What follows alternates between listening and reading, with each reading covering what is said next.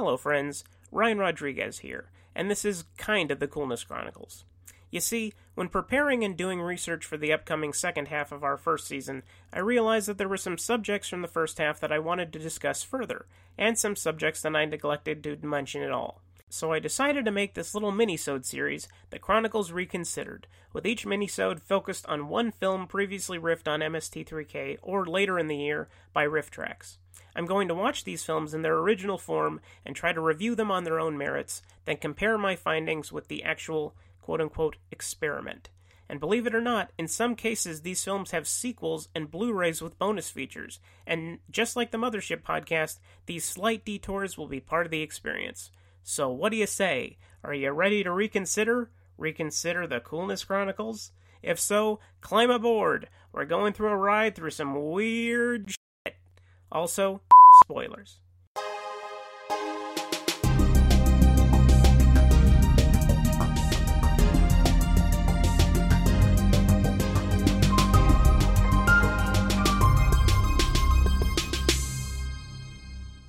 In our inaugural installment, we're going to discuss a movie that I believe only received a mere mention in Chapter 1 of the podcast, yet served as the unofficial pilot of Mystery Science Theater 3000 over at its original network, KTMA TV 23, The Green Slime.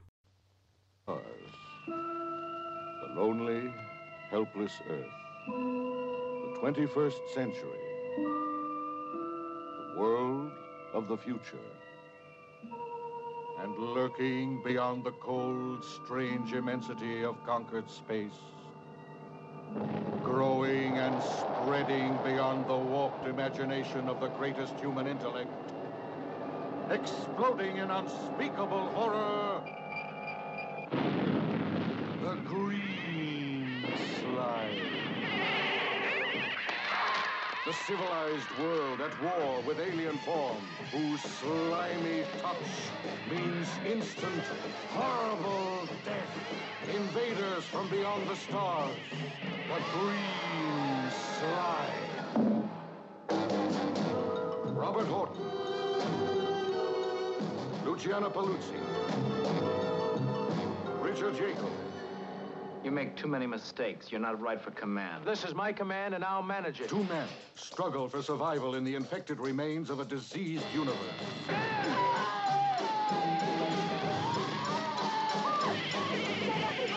Don't ask any questions.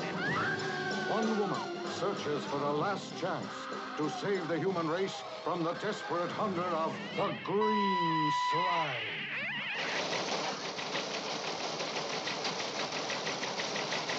A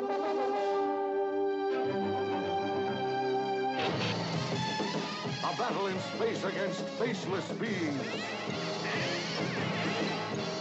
A cosmic nightmare that sends you into the incredible, berserk world of Green Slime!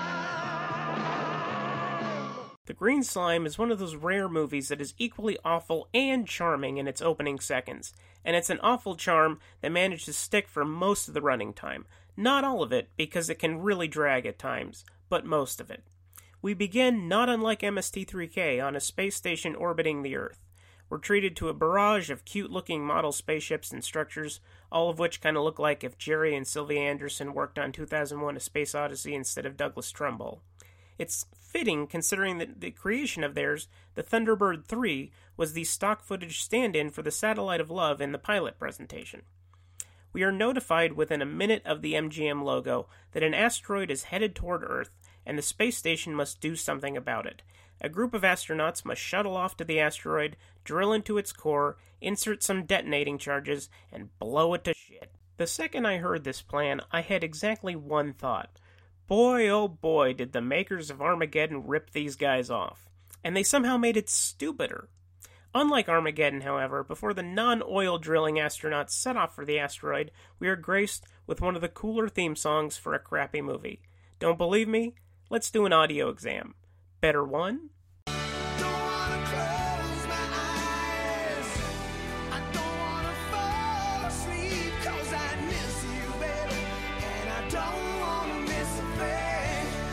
Or two.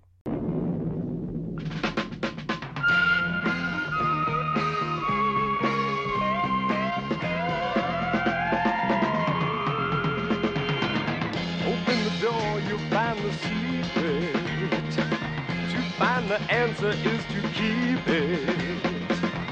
You'll believe it when you find something screaming across your mind. Green slime.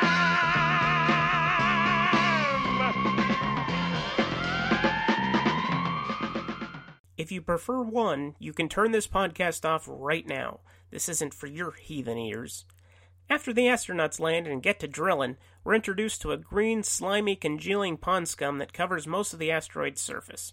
Whenever the astronauts aren't looking, the scum comes together in a positively Cronenbergian, pulsing globs of goop that look like the Toxic Avenger's melting scrotum. Too soon? They plant the charges and haul ass back to the space station, but not before one of the astronauts presents a sample of that green slime. Commander Rankin! Look, it's pulsating. It's alive. Let's get rid of it. But this is a major discovery. You can't bring it with you. Now everybody get on board. You would think that by shattering that glass, they avoided tracking any slime on the ship. But you would be wrong. Dead wrong.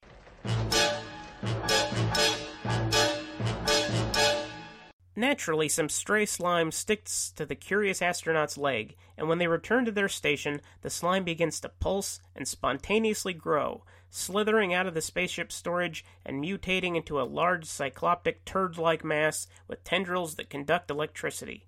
Kind of like a tamer, less psychosexual and rapey version of Alien, with elements of Aliens, only with better dialogue than Jim Cameron could ever muster. Unfortunately, the only weapons at the astronauts' disposal, laser guns, make the creatures self-multiply and increase in strength, not unlike a reverse gremlin.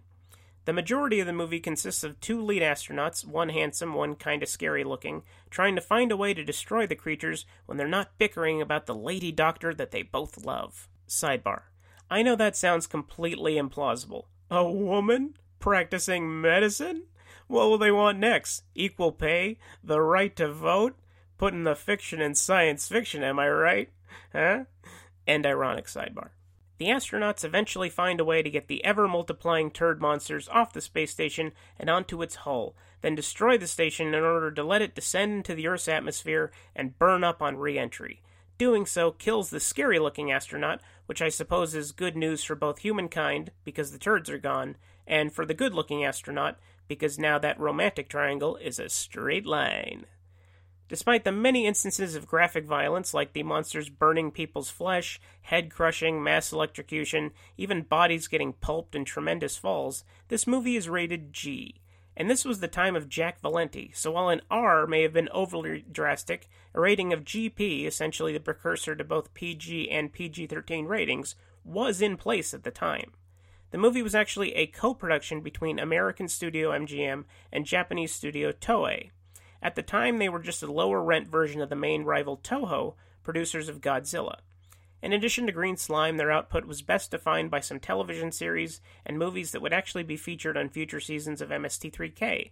Planet Prince was riffed as Prince of Space in Season 8, followed by Invasion of the Neptune Men a few episodes later, and Yongri, Monster from the Deep, in the 2017 revival season. Today, they're probably best known for their animation studio, the cult 1970s live-action Spider-Man show, and of course, the Power Rangers franchise. As the production was shot in Japan with a Japanese crew, the movie is dubbed, even though almost the entire cast was American, but at the very least English-speaking. Most foreign films at the time, especially Italian and Japanese, were shot without sound for various technical reasons and dubbed in post-production, which is why I tend to have difficulty settling in with most of these movies. There's a disconnect between the intensity of the performance given on set and the inevitably bloodless, dispassionate dubbing session, and The Green Slime is no exception to this. Of course, intensity of performance doesn't really apply in this particular situation, but hopefully you catch my drift. The main cast, and by that I mean the requisite love triangle, is a motley crew consisting of a television actor, a former Bond girl, and a future Academy Award nominee. For the good-looking astronaut, Robert Horton, best known for 5 years on Wagon Train in the late 50s and early 60s, The Green Slime was actually his last theatrical movie.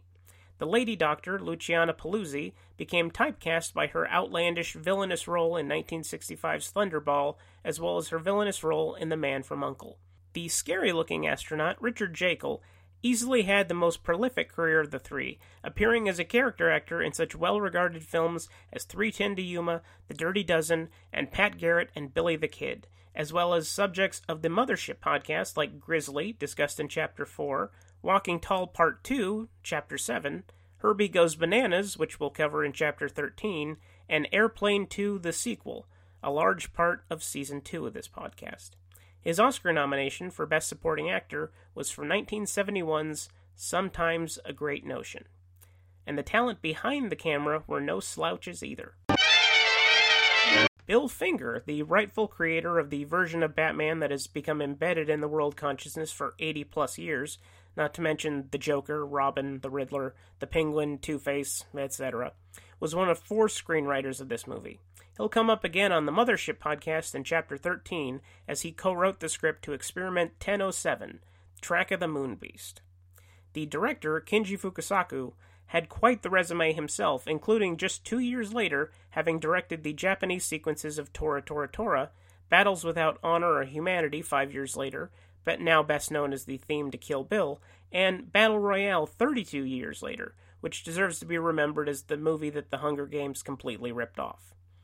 As interesting as the movie is, the episode that it's part of has almost as rich a history. Sidebar.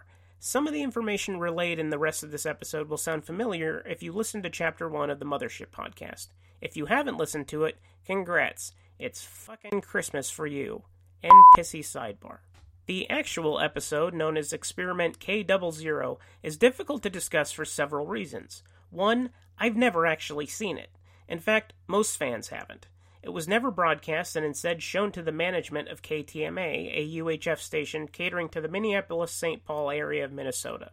Furthermore, it was produced as a presentation pilot, which is essentially a half to quarter-length visual proof of concept.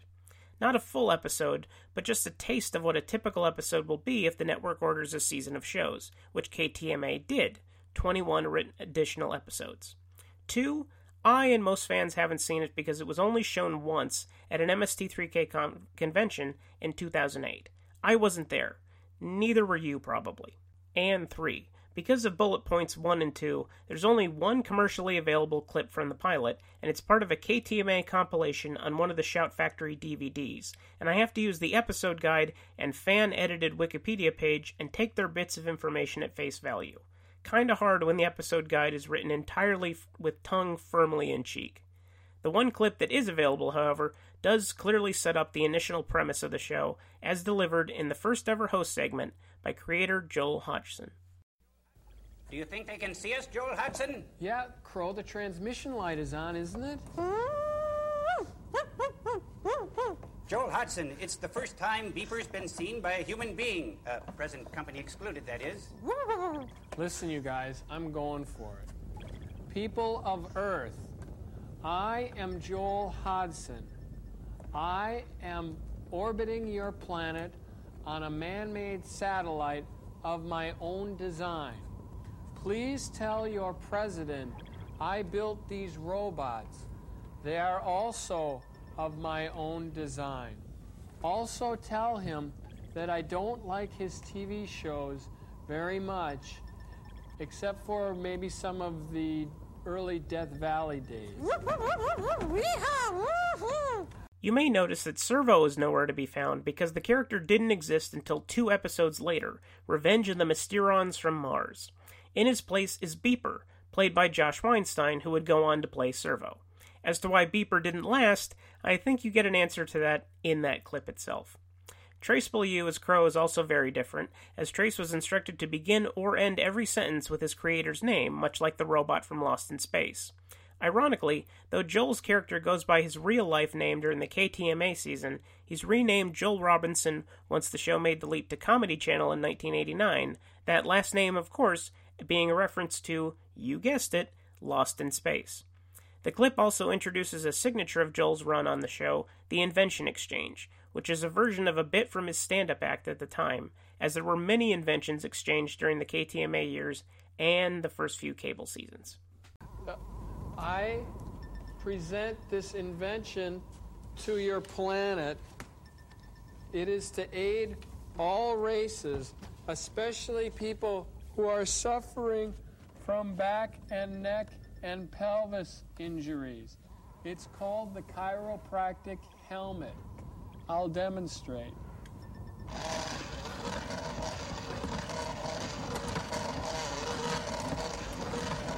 The last part of the clip reveals that at this stage in the show's evolution, there were no Mads. I'm sure that to most Misties it's become taken for granted that Joel was always a test subject in an experiment of sadistic emotional pain, but no. He seems to be doing it to himself, perhaps to relieve his loneliness. The Mads physically entered the picture in K07, Gamera vs. Zigra, which is kind of weird considering that it's the third Gamera movie. And is it really torture if you're just continuing to do what someone does to themselves? What did he say? He said being a human being must be a rush. Oh, yeah, it is. Hey, sounds like the theater's opening up. You guys better get out of here. I'll see you on the other side. You'll notice that Joel asked the bots to leave before entering the theater, and that's because Joel actually riffed solo in the pilot. It wasn't until the next episode that the bots were allowed in the Mystery Science Theater. It's probably because, out of the 3 robots constructed for the show the night before shooting, the 4th member of the group, Cambot, debuted in the following episode, only Crow could actually speak. Beeper beeped, and Gypsy, alternately called Gypsum, just grunted and moaned like a sick cow. I could describe the rest of the pilot, but let's be honest, nobody wants that.